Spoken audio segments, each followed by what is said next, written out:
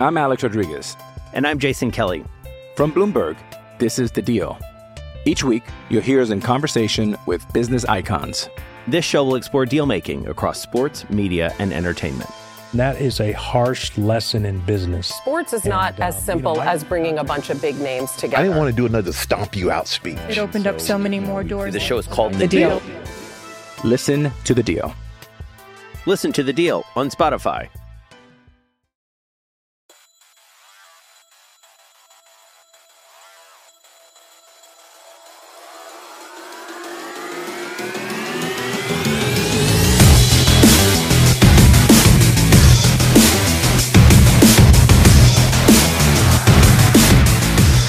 Oklahoma 30, Baylor 23. It took overtime to get there, but the Sooners are the 2019 Big 12 football champions.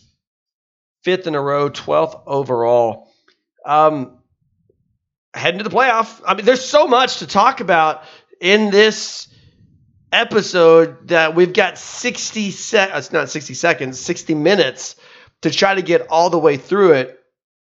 I want to start with obviously the Big 12 championship. We got to get into LSU. We've got the full bowl schedule for the Big 12. I think it's going to be a fun bowl schedule.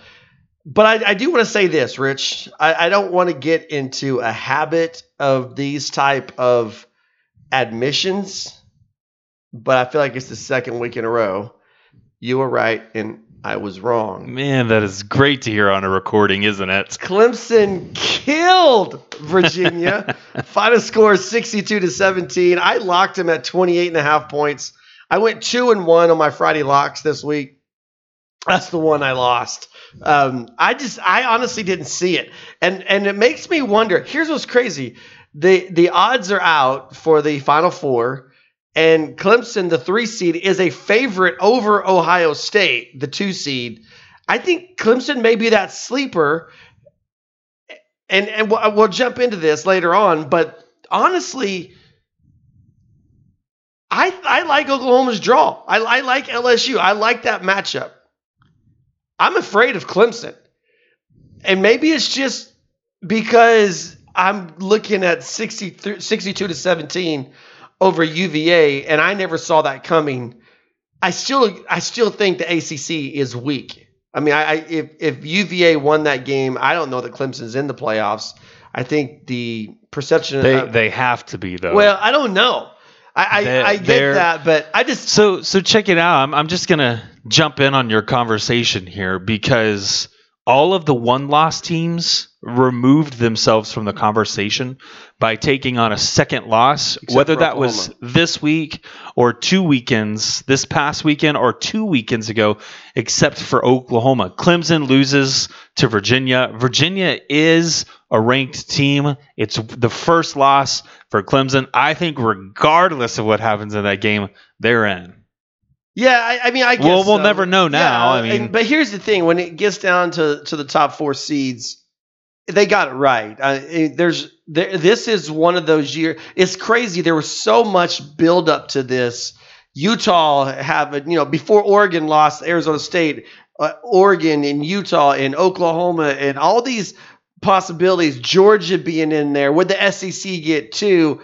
When all the dust settled from championship weekend, there's zero doubt they got it right. Right. Now you could make the argument between LSU and Ohio State at 1 and 2, but making that argument, that's okay. Because everyone knows LSU and Ohio State deserve to be either number 1 or number 2.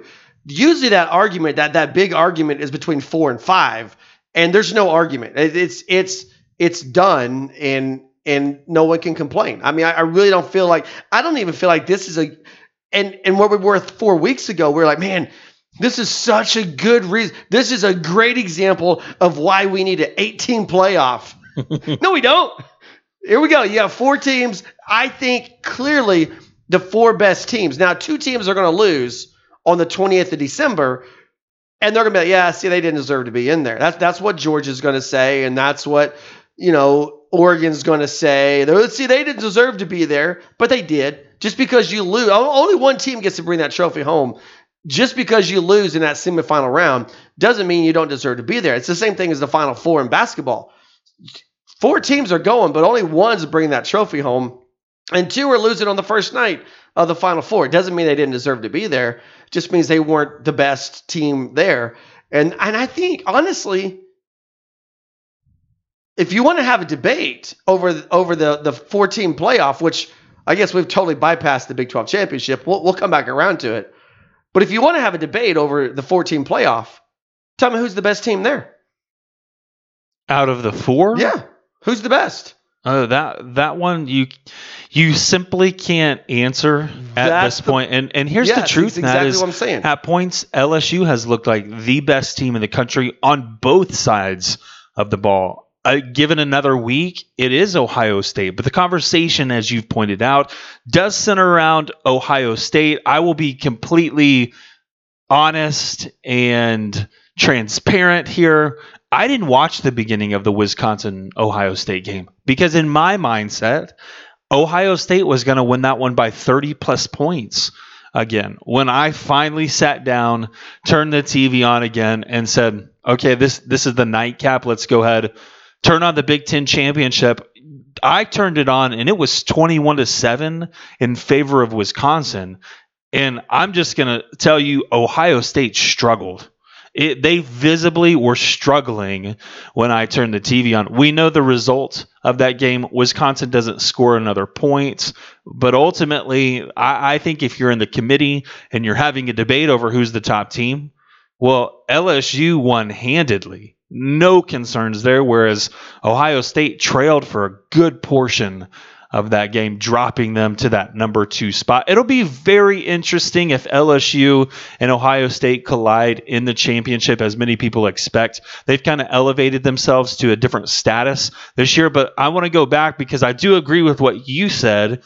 Clemson, an extremely good football team, but hasn't had any of the headlines because of the strength or lack thereof of the ACC. The only teams that they've played have come out of the SEC, and Clemson obviously beat those teams, but they're this dark horse candidate, and they're a team who I think, given time to prepare, can do exactly what they did last year when no one expected them to beat Alabama, and they just ran them off the field. Yeah, I think Clemson's dangerous, and I think Ohio State's dangerous just because they feel like they should have been number 1, so they're going to be extra motivated. I think that's going to be a great game. That's the second game on the docket on the 28th. And give Wisconsin some credit because they were able to essentially look at the Chase Young problem and say, how do we solve it? Mm-hmm. And they began just moving the ball really quickly, or obviously using Jonathan Taylor, which removed the strength of Chase Young, which is the pass rush, because Cohn wasn't standing in the pocket attempting to deliver a pass downfield 5 to 7 seconds within the snap, or after, the snap. That definitely played a part in that. It's a game plan that worked early. Just they couldn't get anything late. So since this is going to take us through the first segment of the podcast. We'll get into the Big 12 championship here in just a minute. Ohio State, did you feel like they deserved to drop to number 2 and Clemson State at number 1? Do you feel like Clemson's they got it not number 1? LSU at number 1. The Tigers at number 1. You know, one of the big things, and the only reason that Utah was above Oklahoma for as long as they were was ultimately the eye test. It wasn't game control or management of the game. It wasn't any of those factors. It was the fact that Utah had put a top 3 defense on the field and their offense was humming along. It appeared as though they were unstoppable, but we knew what happened when they faced a quality opponent who could actually throw the ball in. USC, Oregon, obviously replicating that defensively, having some success there in the secondary and getting some turnovers out of a team that you can go back and look at the stats, but I know Huntley had thrown 2 interceptions all year long. I think he threw 2 in that game alone, which put him up to 4. So he doubled it in the Pac-12 championship. Well, like I said, back to the point here was the eye test is ultimately that deciding factor in a case of the unbeatens, and based upon the eye test, based upon the strength of schedule, it's easy Clemson number 3 and then easy LSU number 1 for me, if I'm on the committee. Yeah, I did. And I have a vote. I liked what Dabo Swinney said to his team. He was like, first time in history that a team has been the defending national champion has gone undefeated and dropped from number 1 to number 3. He tells guys like, congratulations for that. I mean, everybody has an axe to grind in this Final Four except for LSU. And I like that. Again, we'll spend more time, obviously, in the next 3 weeks talking about this, but I like the fact that everybody has an axe to grind. Oklahoma's the team no one's talking about. Clemson's the forgotten national champion. Ohio State feels like they should be number 1. And then there's just LSU sitting there, hey, we'll play anybody anywhere. Well, it's coming your way, brother. And so we'll see. We'll see how all that works out. Oklahoma beats Baylor by a final score of 30-23. The Sooners win the Big 12 championship, and they are off to the Peach Bowl on December 28th to play against the LSU Tigers. Get your seats. Get them right now. Let me tell you where you can go. Vivid Seats. Vivid Seats is the top source for tickets for the events that you want to go to. You can sort by price or look for seats in the section and the row of your choice, all within the Vivid Seats app. To make things even better, Vivid Seats now has a loyalty program that allows fans to earn credit back. They call it Vivid Seats Rewards. Go to the App Store or Google Play and download the Vivid Seats app. Fans are automatically enrolled in the Vivid Seats Rewards loyalty program. Every purchase is backed by a 100% buyer guarantee, from the biggest concerts and games to the hottest theater shows and more. Vivid Seats has it all. Download the app and join the Vivid Seats Rewards loyalty program today. And when it's time to buy, we got you hooked up. New users can enter the promo code OVERTIME. That's OVERTIME. Enter the promo code OVERTIME at checkout and receive a discount of up to $100. My wife and my youngest son wanted Big 12 championship tickets for Christmas. So, Rich, this is what I did. And I bought them tickets and I saved some money. And so it's a cool thing how it works out. I mean, you save money throughout multiple purchases. I'm sure if you're a sports fan, you will enjoy having that discount throughout the first few purchases and also as you build up those points. Let's talk about the Big 12 championship. If you take the first and third quarters of this game as an Oklahoma fan, amazing. You take the third and the fourth quarters, the second and the fourth quarters of this game, and you're an Oklahoma fan, you're literally pulling your hair out. But at the end of the day, Oklahoma wins the game. And you know what they say? It's hard to beat a team twice. Oklahoma's had to do that 2 out of the last 3 seasons in Arlington. Beat TCU 2 years ago. And then, of course, Texas was the team last year that had to try to beat someone twice. And Oklahoma gets the best of Texas. And then the Sooners just a field goal better than, a touchdown better than Baylor. But the field goal in the fourth quarter, OU's up 10-0 at the end of one. Baylor outscores Oklahoma 13-0 in the second. Sooners outscore Baylor 10-0 in the third. And then it's 10-3 is the margin in the fourth. And that field goal kind of is what made the difference to get this game into overtime. Let's start with the offensive side of the ball. And, CeeDee Lamb I was there. I watched it from the stadium. CeeDee Lamb was incredible. If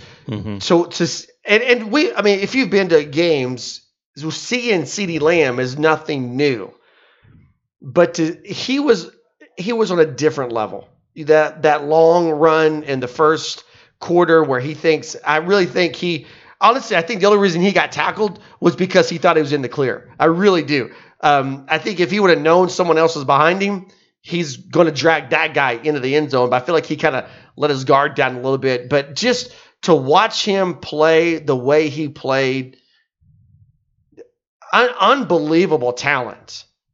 No doubt in my mind, he's done at OU. No, I'm that guy who kind of waits on things. If you're not a senior, I'm kind of waiting on you. To see that performance against what was the best defense in the Big 12, he's gone. He's just gone. Right. But when you're LSU and you're looking at Oklahoma, you better account for this guy. And that's we'll jump into that later. But this guy, in my opinion, this is going to be controversial. But I think if you really watch football, this guy is the best player in America. There is nobody in my mind right now who is better with the ball in their hands in space than CeeDee Lamb. And look how Oklahoma used him. I'm not They had even him going to say everywhere. space. Well, yeah, I mean, they put him everywhere. You can't run away or walk away from this game without absolutely loving. And we talked about it on the Thursday night preview podcast. What difference would CeeDee Lamb make? Turns out he made all the difference in the world. Right. When we look at CeeDee Lamb, one of the biggest difference, Matt, for me, in his style of play and what he's capable of from last year to this year. Now, we knew that CeeDee Lamb was a good talent coming in to college. We knew that he had the potential to produce at a very high level. What we're seeing transition him from last year to this year and why he's in the conversation as a Biletnikoff finalist, I believe he put a stamp on that in the Big 12 championship game, a game obviously he misses Baylor first time around, comes back. I believe he had 6 catches, 54 yards in the 2 games after that. And so for him to put up these kinds of numbers, what was it, 173 receiving yards on 8 receptions. The 21.6 yards. That's huge right there. To know you caught the ball 8 times and averaged almost 22 yards a catch. The difference between CeeDee Lamb last year and this year is night and day.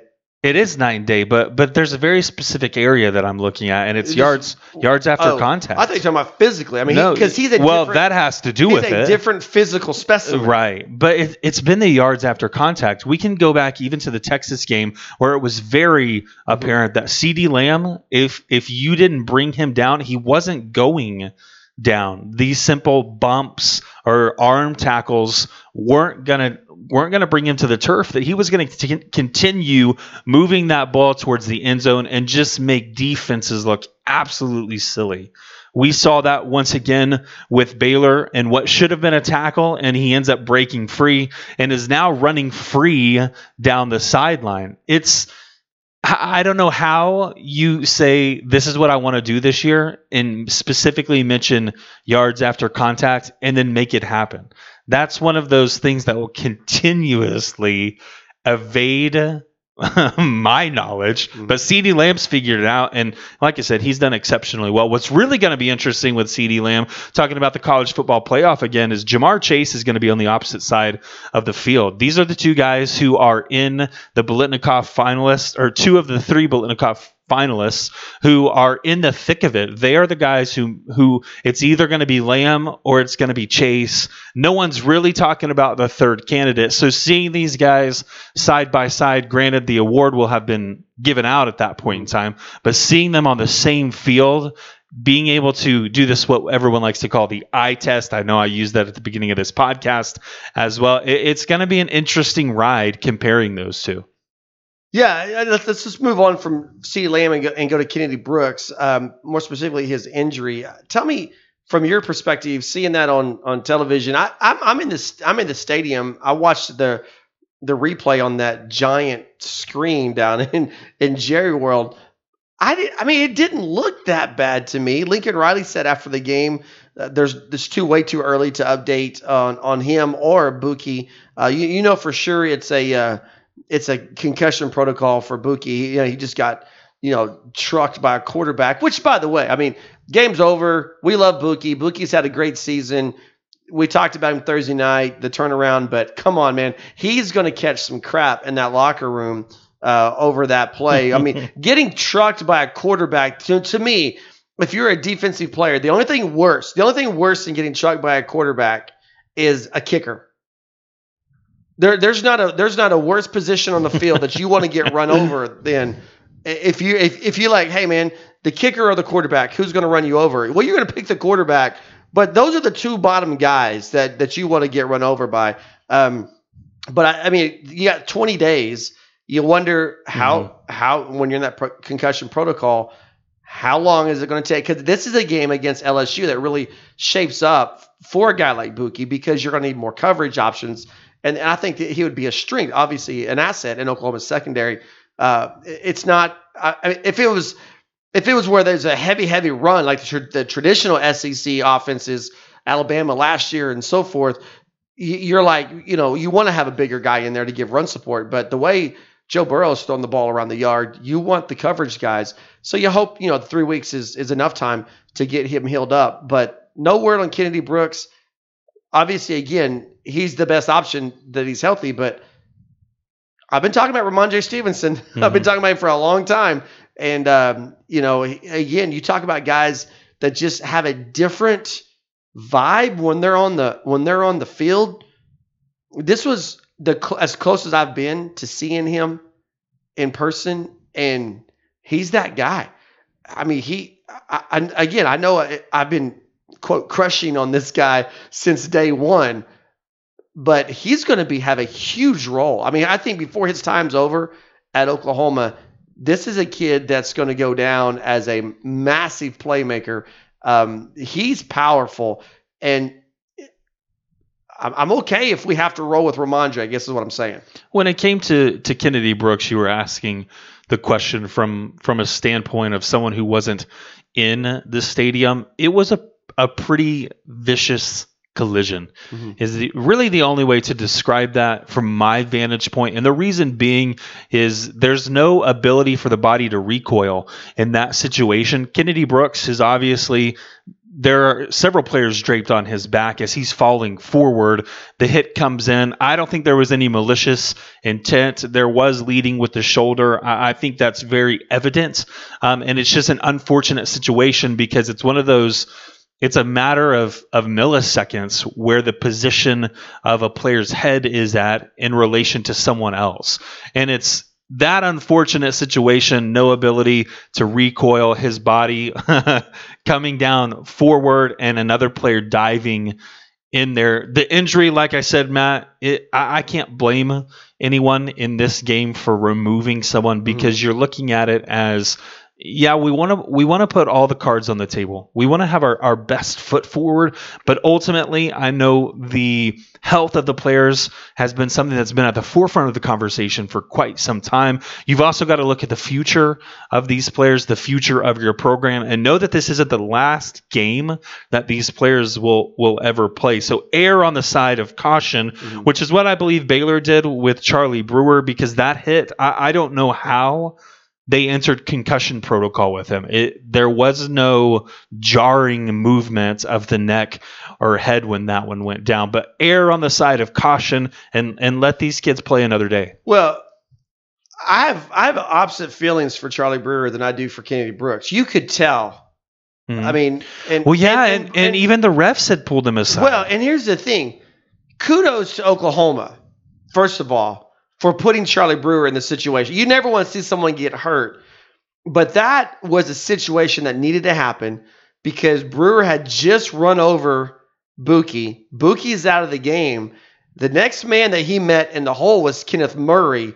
And that, I mean, when that happened, when he hit Radley Hiles, that Baylor, that north side of the stadium was as loud as they had been to that point of the game. And then the next time he goes to that hole, the very next play. Well, Charlie Brewer that was a tackle for loss in the backfield. Just a blitz from Murray coming through the Well, that's the what backfield. I'm saying. No, I'm talking about when he hit Radley Hiles. Okay. The north side of the stadium was amazingly loud. Then the very next play, it's Kenneth Murray. It's not Buki. And then the next play was the play I really think got him. Was the sack by Kenneth Murray. So back-to-back plays, he's getting destroyed by Kenneth Murray. And you could tell at that moment, you could tell he was hurt. There was something not right.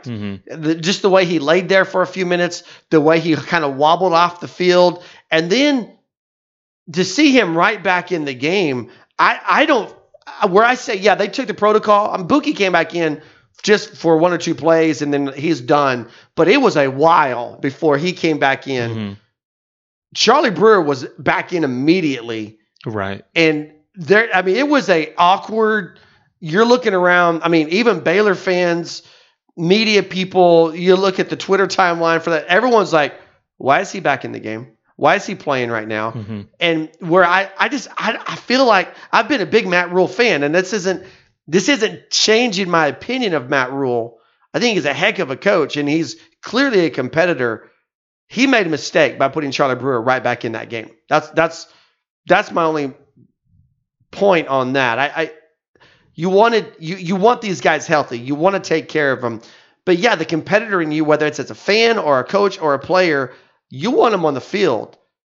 They shouldn't have put Charlie Brewer back out on the field. That's my take. Right. And I'm going to piggyback that statement because I get the options behind Charlie Brewer are unproven in the passing game. Hey, we talked about Bohannon. Well, yeah, one of the things I told you to be ready. Be ready for Bohannon. With Jerry Bohannon, and they mentioned this on the broadcast, was Baylor had benefited greatly. I know we were set to talk about the Oklahoma offense. Clearly not doing that. But Jerry Bohannon steps in. Now, he has 3 quarters of experience leading up to the Big 12 championship game. All that came in the past 2 weeks. Mm-hmm. I thought they benefited greatly from that. I thought they would have some success because there were moments where we had mentioned this leading up to the game, was Oklahoma's inability to set the edge. We saw that creep up once. Something goes for a big gain around the edge there. But needless to say, I thought Jerry Bohannon coming in, they were going to try to exploit that, and they never really were capable of it.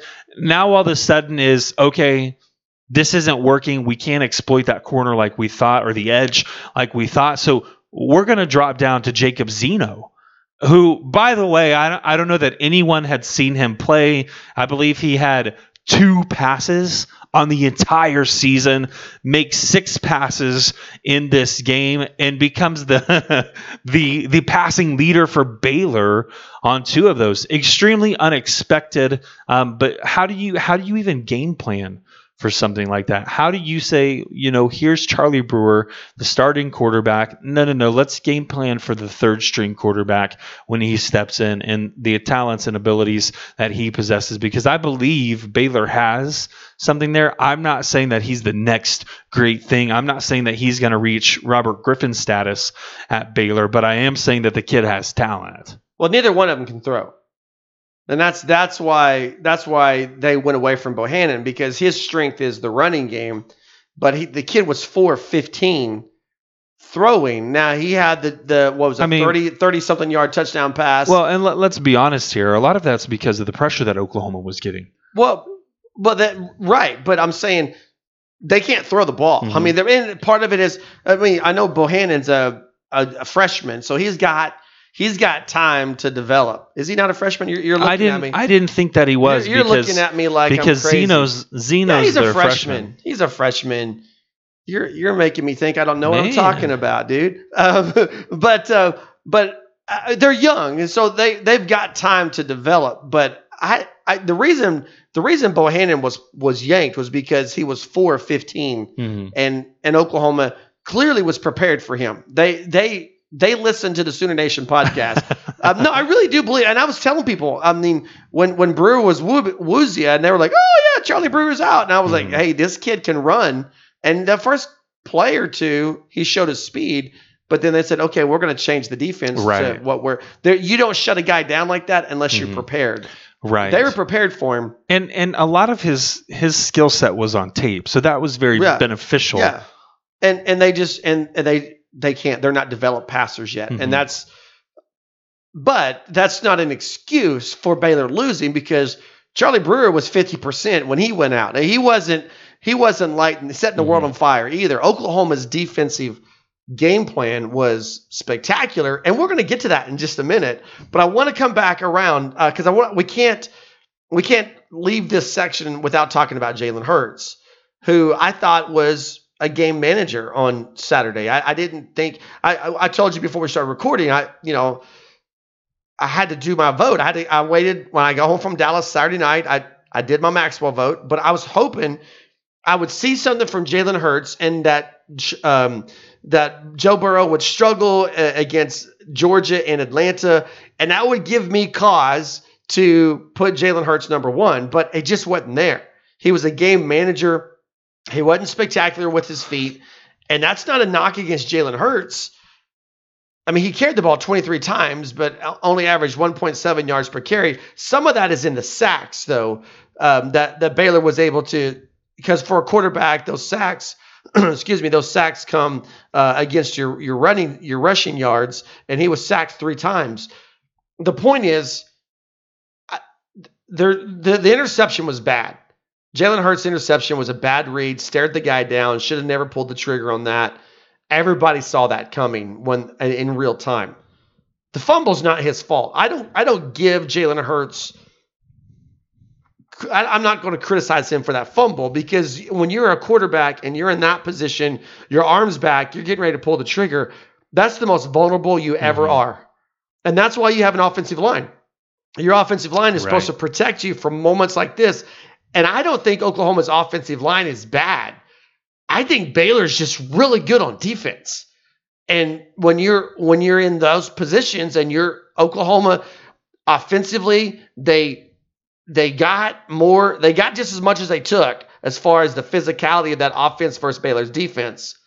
But that's a play that Baylor won. And if you're gonna fault somebody for that play, you fault the offensive line. I don't think you fault Jalen Hurts. Interception clearly on him. At the end of the day, I don't think you can give the MVP award offensively to anybody other than CeeDee Lamb. I agree with that statement. To the turnovers, one of the things we had said heading into the game was Oklahoma can't get behind in the turnover margin. It almost felt as though luck would run out, so to speak. The 2 turnovers there obviously proved extremely costly. They weren't in the same position. They weren't in the red zone this time, but you look in the first half, and I believe both of those turnovers happened in the first half. Am I correct in that? Yeah, and it led to 10 points. Right, and so every time Oklahoma turned the ball over and Baylor secured a takeaway, it was inside their own 30-yard line. You set someone up to score if you're turning the ball over. So we just flipped the field, and the turnovers from the first time around to the second time around, like I said, proved costly. I believe it's the reason why Oklahoma and Baylor went to overtime. Otherwise, I think Oklahoma wins this one. It's still a close game, but I think they win it without going to overtime. And then to the player of the game statement, CeeDee Lamb proved that he's just a man amongst boys. He's that guy who is extremely reliable, and you know that he has the knowledge of recognizing when a defense is going to start playing a zone, and he just finds a place where he can sit down in the middle of it, and it always provides a big boost to this offense or sustains a drive for Jalen Hurts and the rest of the unit there. Yeah, and again, I don't want to make a habit out of these type of things, but I was totally wrong on Oklahoma's rushing attack. I said Thursday night I expected Baylor to wilt. I thought, look, Oklahoma, they found the magic formula. You just keep leaning on this defense and leaning on this defense, and they faded. They clearly faded in Waco. They didn't fade on Saturday in Arlington. They were up to the challenge. And again, you got to just give credit to Matt Rule and the physicality of the nature of his coaching style to get those guys ready. They're like, look, man, they're coming. Here's what they're going to do, and you have to be ready for it. And I just kept waiting and waiting and waiting. I will say this, I do think it paid dividends in the overtime with Ramondre Stevenson getting that touchdown in overtime. The face mask clearly helped out on Oklahoma's overtime possession. That put Oklahoma in good position. But I think at that point, there was frustration that you could tell when they threw the flag, the guy who pulled, I can't remember who it was now, but the guy who yanked on his face mask, on CeeDee's face mask, he was mad. He was frustrated. People around him were frustrated. It was a situation where you could tell, okay, take advantage of this moment. And that's what Oklahoma ended up doing with Ramondre Stevenson getting in there and scoring what ended up being the game-winning touchdown. Right now, but hang on, I'm just going to say, you got to give Baylor credit. They just kept coming. Absolutely. And there's a reason that this defensive line, that this defense as a whole has been one of the better ones in the conference. And they talked about, you guys probably didn't hear this in the stadium, but before this season began, Baylor's defensive coordinator had challenged the defense to come up with 43 exact, by the way, Matt, tackles for loss. Or maybe it was sacks specifically, 43 sacks and 30 takeaways. Guess what numbers they hit on Saturday, 43-30. And the defensive coordinator guaranteed this team would have a 10-win season. He's on to something. He clearly has a correct formula for getting to the goal of 10 wins. They made it this year. Can they sustain that will be the question moving forward. But you look at the effort, you look at some of this unheralded talent that Baylor has pulled in. You talk about the guys who have something to prove on that Baylor defense, because when everything began to go south in Waco, there was an option for them to leave. There was an option for them to put that in their past and move on. Now, some did, but some chose to stay, and we're seeing those ones that chose to stay become these impact players for that defensive unit specifically. When I'm looking at Oklahoma and running the ball, I think we did get it right in a sense, because we expected a very similar game plan to what we saw against TCU, to what we saw against Oklahoma State as well, which that was a run-heavy game plan. Oklahoma runs the ball 50 times, throws 24. That was the expectation. But sure, give credit, and this is going to go both ways when we get to the Oklahoma defense. Give credit to that defensive front seven for stepping up and saying it doesn't matter who's coming through the hole, we're bringing them down, because Oklahoma, 50 rushes, 146 yards. You can do the math and come up on that with that average for me, but it's under 3. It's 2.8, I believe. It's my guess.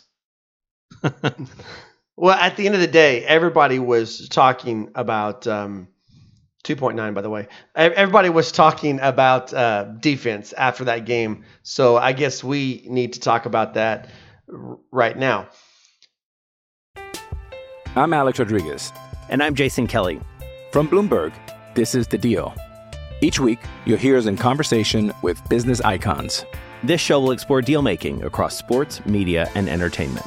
That is a harsh lesson in business. Sports is not as simple as bringing a bunch of big names together. I didn't want to do another stomp you out speech. It opened up so many more doors. The show is called The Deal. Listen to The Deal. Listen to The Deal on Spotify. Oklahoma's defense, stellar in the first and the third quarters. Again, you take away the 2 turnovers in the second quarter, and Baylor doesn't have 13 points at the half. They have 3. There were some long plays that, you had the long touchdown that went up the north sideline. And then you had what I'm just going to throw this out there. The play of the day for Oklahoma's defense, the play that saved the game Brown. Was Trey Brown. Because if Trey Brown does, and we have a post up at Heartland Sports, if Trey Brown doesn't tackle Chris Platt, seriously, what's this conversation like today? I don't know, Matt. I really don't know, because that changes your entire game plan. Oklahoma, they held them to the field goal after that, correct? Right, which tied the game, right? But made 23-23 instead of being down 27. And then you're down 27-23, that 4th and 2. Are you going for it there if you're Lincoln Riley? Here's what you need to know about the defensive performance on Saturday. If you think about this, it will blow your mind. When the game on the line, Lincoln Riley chose to pull his offense off the field and trust his defense. And I have zero issues with that, given the resume that we've seen throughout the second half, the first 7 games, but late in the second half of each contest. 100%. I'm 100%. I actually. When they punted, and of course, Munchow to have that punt down inside the 1-yard line, amazing. Mm-hmm. And then Baylor's just like, no, we're not going to try. We saw the corner blitz last year on Sam Ehlinger, not even going to try it. Let's just get this thing to overtime. That's all you need to know about Oklahoma's defense. There were big plays all around by this defense. The Sooners had a total of 6 sacks on the afternoon, 15 tackles for a loss. This was a better than solid game plan and an extraordinary execution of the game plan. Oklahoma's defense was lights out. And we talked about the speed of Baylor's receivers. We talked about stuff the run. Remember, we said, hey, we're gonna defend Baylor. The first thing we want to do is we want to stop the run. Second thing we want to do is take away the underneath passes, and then we want to win those 50-50 balls. They got 2 out of 3. I mean, they stopped the run. They took away the underneath passes. They just let a couple of them get those 50-50 balls get away from. There's one that clearly should have been an interception. That just an incredible play by Baylor. And we talked about those receivers. We talked about their speed. We talked about their athleticism. We talked about their size. They're going to win some of those. But you know what? Here's what it comes down to. If you're Oklahoma's defense, and we're going to jump into a false narrative here in just a little bit, but if you're Oklahoma's defense, here's what you're beating your chest about this week. Only one team has beaten Baylor this year. So 11 other schools on their schedule didn't come out on the plus side against this team. And in both games that you won, your offense turned the ball over multiple times, and yet you still walked off the field a winner because you shut down this offense. That's all that needs to be said. If I'm grading these things out, I'm definitely grading out the defense higher than the offense. The one thing when I look at this Oklahoma defense against the Baylor offense that sticks out to me is if you're looking at a stat sheet, there's a name that is very evident that it's missing. Want to take a guess at who that is? Neville Gallimore. Denzel Mims. Oh. I thought we were talking about defense. We are. We are, okay. But at the same time. Well, I mean, I thought we were talking about Oklahoma's defense. Yeah, well, coming into this game, you heard a lot about Denzel Mims. You heard a lot about the capabilities vertically for him, the abilities to essentially beat any cornerback or defensive back who was lined up against him. And throughout the season, we've seen that that's been the case. Here in Arlington in the Big 12 Championship, Denzel Mims records 0 receptions for 0 yards. It's not to say that he wasn't targeted, but there were 0 receptions. And that told me everything that I needed to know about this defense, specifically about the secondary and how would they handle or how would they respond to a group that they knew was going to be physical at the line of scrimmage?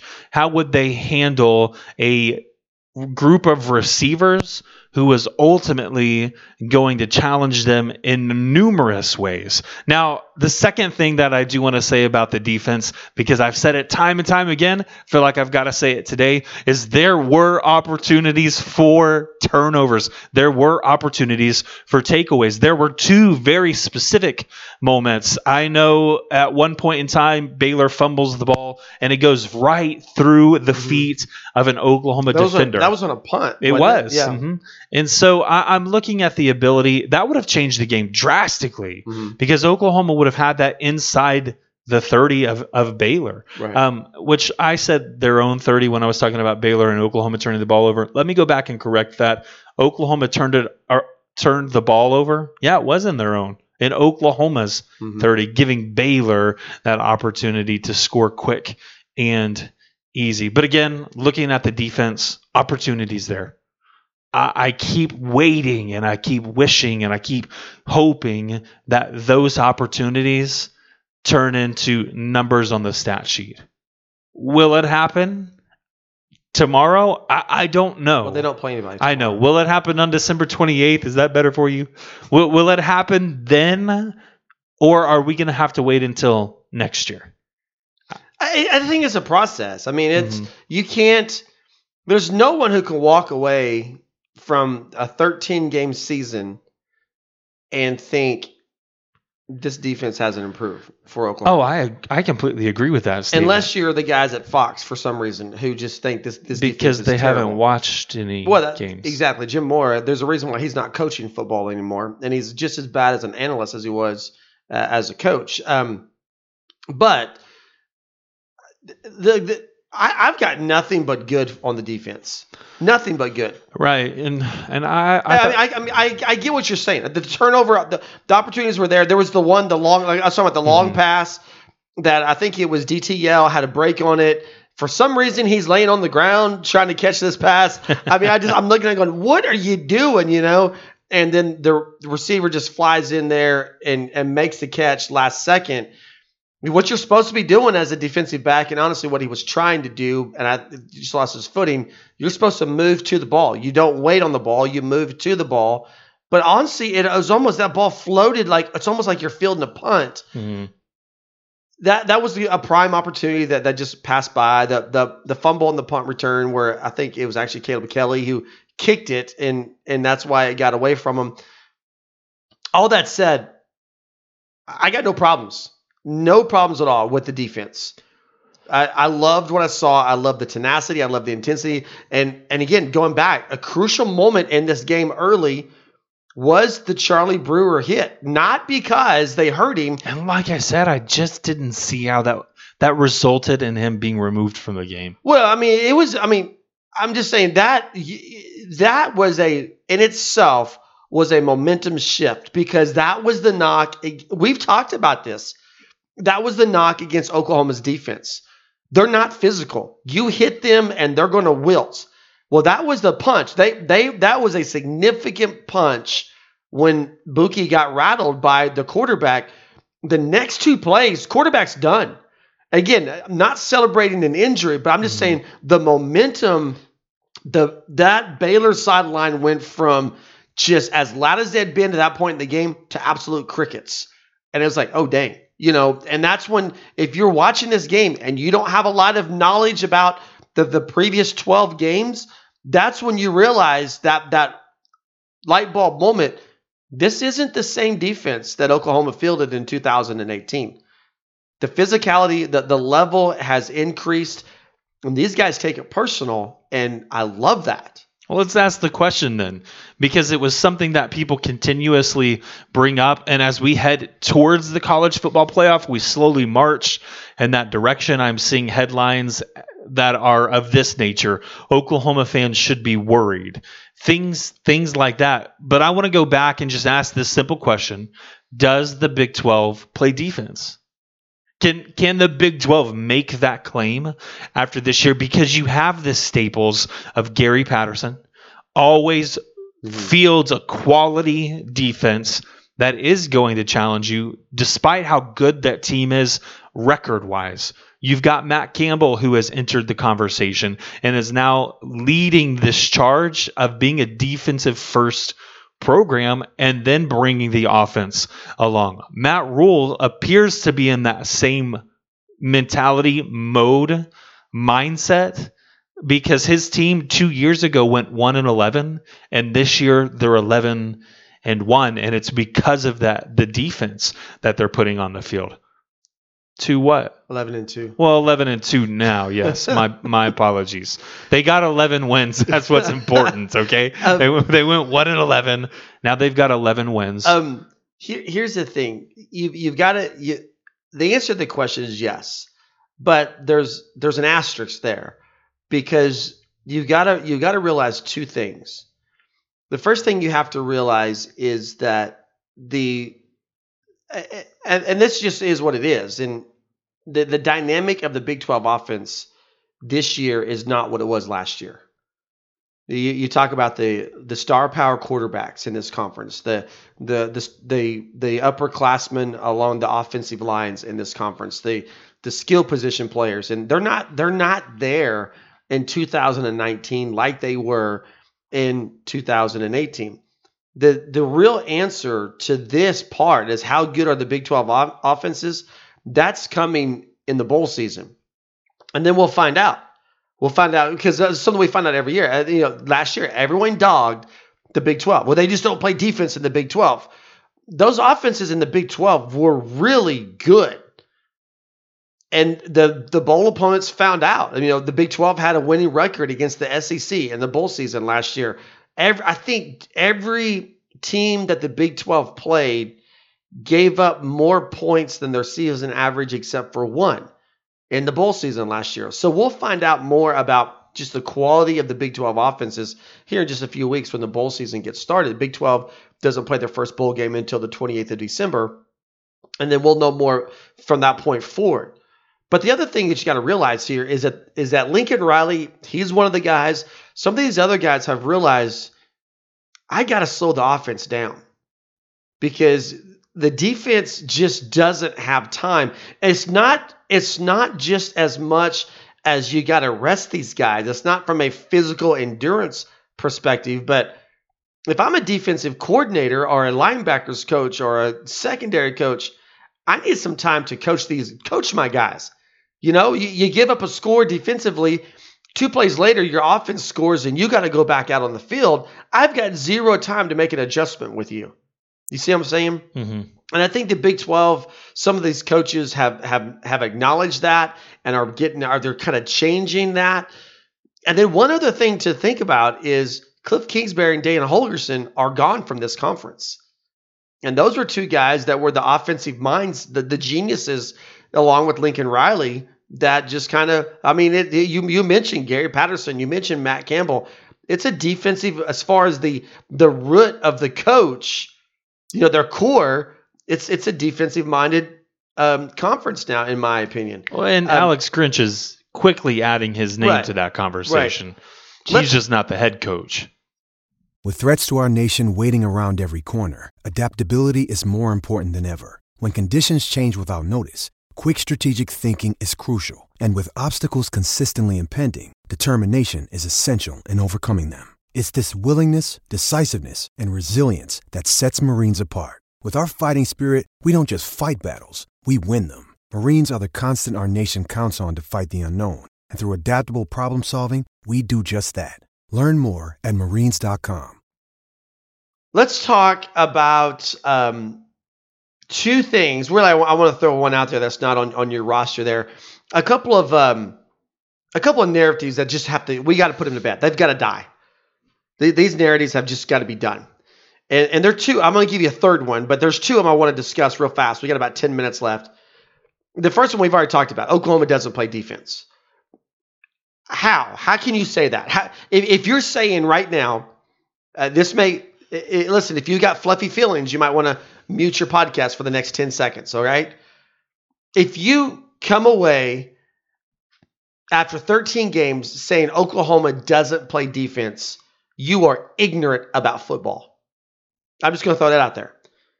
This team plays defense. You know what everyone was talking about after the Big 12 championship game? Both media rooms, both press conferences, they're talking about the defense that was played in this game. You can't have watched this game and not seen defense.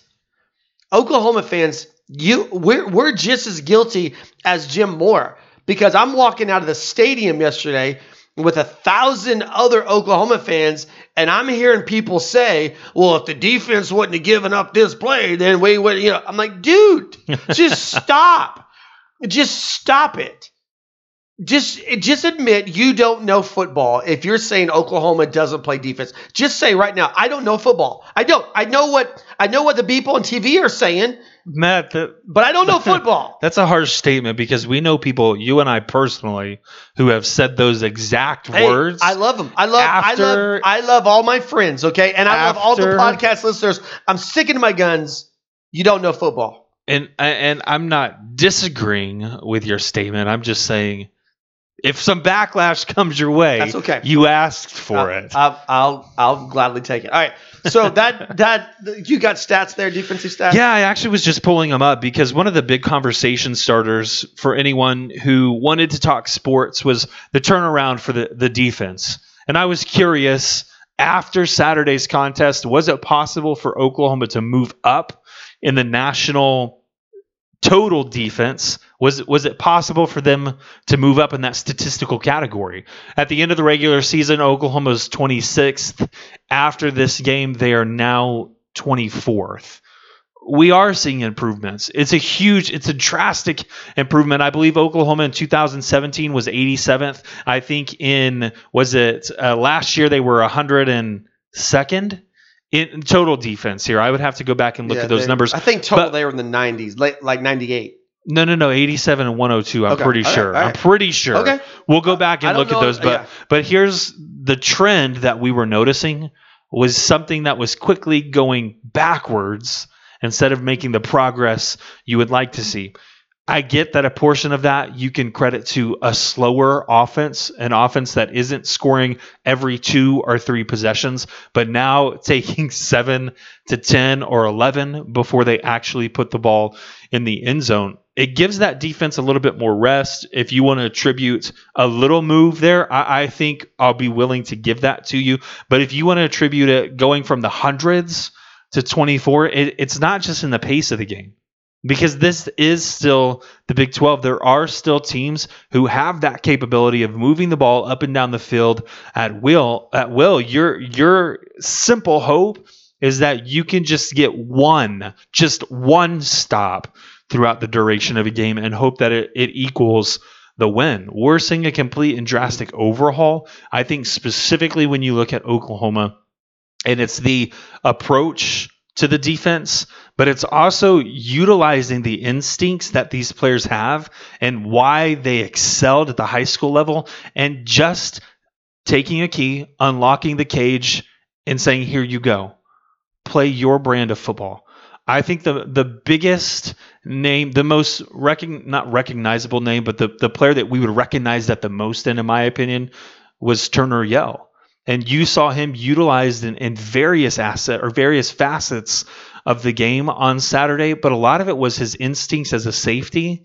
As soon as he recognized that it was a run play, what was he doing? He was up in run support and he was making the tackle. 3 tackles for loss isn't just by design.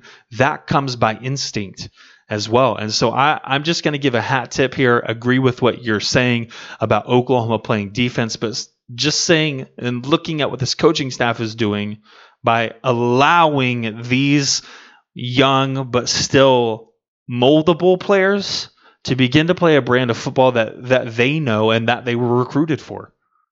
Here's the last thing we'll say about that. Oklahoma played the number 7 team in the country. They are undefeated against all other opponents. 8 first downs. 3 of 15 on third down, 0 for 1 on fourth down, less than 300 total yards of offense, 265, and 1.2 yards per carry average, 29 rushing yards total for the game. Please don't tell me Oklahoma doesn't play defense. Don't do it. Just don't do it. Don't do it. Well, they had the backup quarterback, and then, you're not playing against the start. Don't. Just stop, okay? Just stop. And then I don't want to miss this moment. We didn't give our defensive player the game. We didn't. So give me yours. I'm going to go with the individual that I had mentioned. I know statistically he doesn't have the highest number of tackles, but I felt like he had a significant impact on the game. Sure, there was one major mistake in the secondary that led to a late score. Shouldn't have been a score, in my opinion, because the rotations were there, just took a bad angle. Needless to say, I'm going with Turner Yell in this one. Yeah, DTL had a great game. You got to give Trey Brown just an honorable mention here. He only had 1 tackle in the game, but it was the most significant. Yeah, the most significant tackle of the day. But I'm going with my guy because I said in the preview that this was on him. Kenneth Murray, 10 total tackles to lead the team. 1 sack, 3 total tackles for loss. So he's my guy. Okay. Second narrative that we got to put to bed, and we're getting really, really short on time. And this is really easy. Really easy. We got to stop saying you can't make the playoffs from the Big 12. Yeah, I agree. In the Big 12. Yeah, because this is what we were talking about 3 or 4 weeks ago. Mm-hmm. We got to get out of the Big 12. We got to go with the SEC. Let's look at the Pac-12. Let's look at the Big 10. We can't make the playoffs from the Big 12. Really? Because we just did it for the 3rd year in a row and the 4th time in 5 years.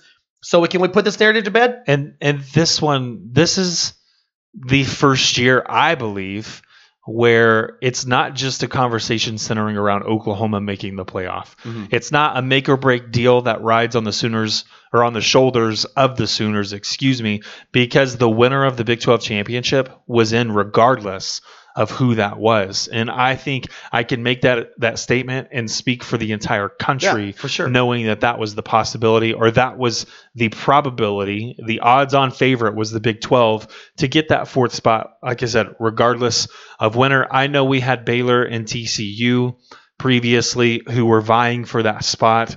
Neither made it because of no conference championship game. But here was the argument I wanted to make.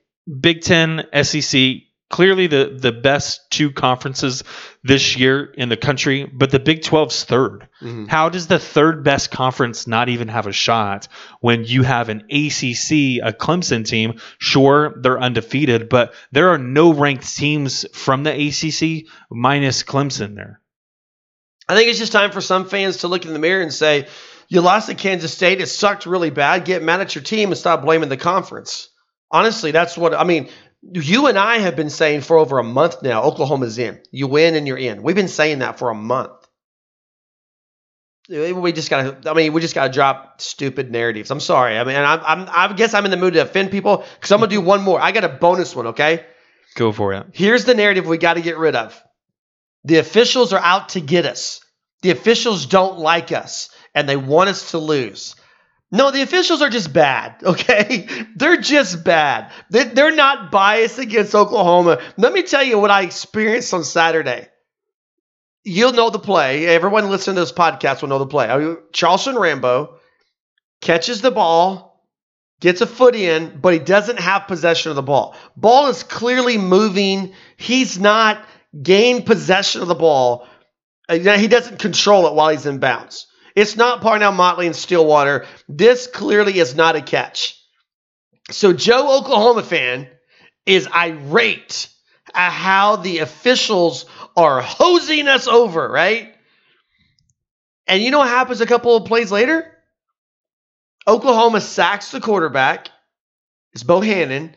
When Bohannon hits the ground, ball comes loose. I think it might have been Nick Bonito, picks it up and is running towards the end zone. The play's called dead.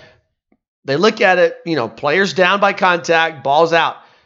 Even on the replay in this, it is the biggest big screen I've ever seen in my life. If you've never been to Texas Stadium, you don't understand, but a lot of people have been there. You know what I'm talking about. Clearly the guy's down. You know what Joe Sooner fan does? He loses his mind and leaves the game. I'm not staying for this. I'm not doing this anymore. We can't beat this team and the officials until the Big 12 stops cheating us. I'm not watching any more football. Sorry, man, you're not an OU fan. I'm just like, bye. Look, the Big 12 officials are just bad. They're bad. But there wasn't an official call or a review in Saturday's game that went against Oklahoma that wasn't justified. So let's drop that. Let's drop that narrative, can we? Absolutely. I'm just going to correct myself here. I went back and looked at the stats. You're not even paying attention. Total defense here, Oklahoma. I don't even want to talk to you anymore. Oklahoma 67, 2017, 114, Matt, in 2018. All right, Big 12 bowl schedule. We got to close this out. We'll talk more LSU, Oklahoma in the days to come. Big 12 bowl schedule, Friday, December 27th. I'm going to correct myself. I said the Big 12 bowl season didn't start until the 28th, but Friday, December 27th, Oklahoma State against Texas A&M, the Academy of Sports and Outdoors Texas Bowl. I'm curious, is Chuba Hubbard going to play? That's a conversation to have later on down the road. The Camping World Bowl, Notre Dame versus Iowa State. That's going to be a fun game. Be a good one. Oklahoma in the Peach Bowl. I'm done with these advertisements. They're not paying us. The Peach Bowl, Oklahoma, LSU, Navy, Kansas State in the Liberty Bowl, Utah, Texas, and the Alamo Bowl. Go Utes. And then the Sugar Bowl, Georgia versus Baylor. Texas is going to be the only Big 12 team I will not cheer for. Okay. I'm not doing it. I'm sorry. I'm just not doing it. Okay. They're going to win. Texas is going to win this game, by the way. I don't think so. Yeah, they are. No, I think there's too many struggles. No, Utah's a terrible team. Utah's probably the most overrated team in America. 11 in the country. They were 5. Imagine that. They were 5 last week. Yeah, and so was Alabama. 5. And guess where they dropped? Number 12. Alabama would beat Utah by 4 touchdowns. I don't disagree with that. Utah's not a good team. I just think Texas has given up on the season. We'll see about that. All right, that's it for us. He's Rich. I'm Matt. Sooner Nation Podcast. Thanks so much for listening. Catch us on Twitter at Sports Heartland. At Sports Heartland on Twitter. Hit us up on email, Heartland_sports@yahoo.com. We'd love to hear from you. Have a great week. Boomer Sooner.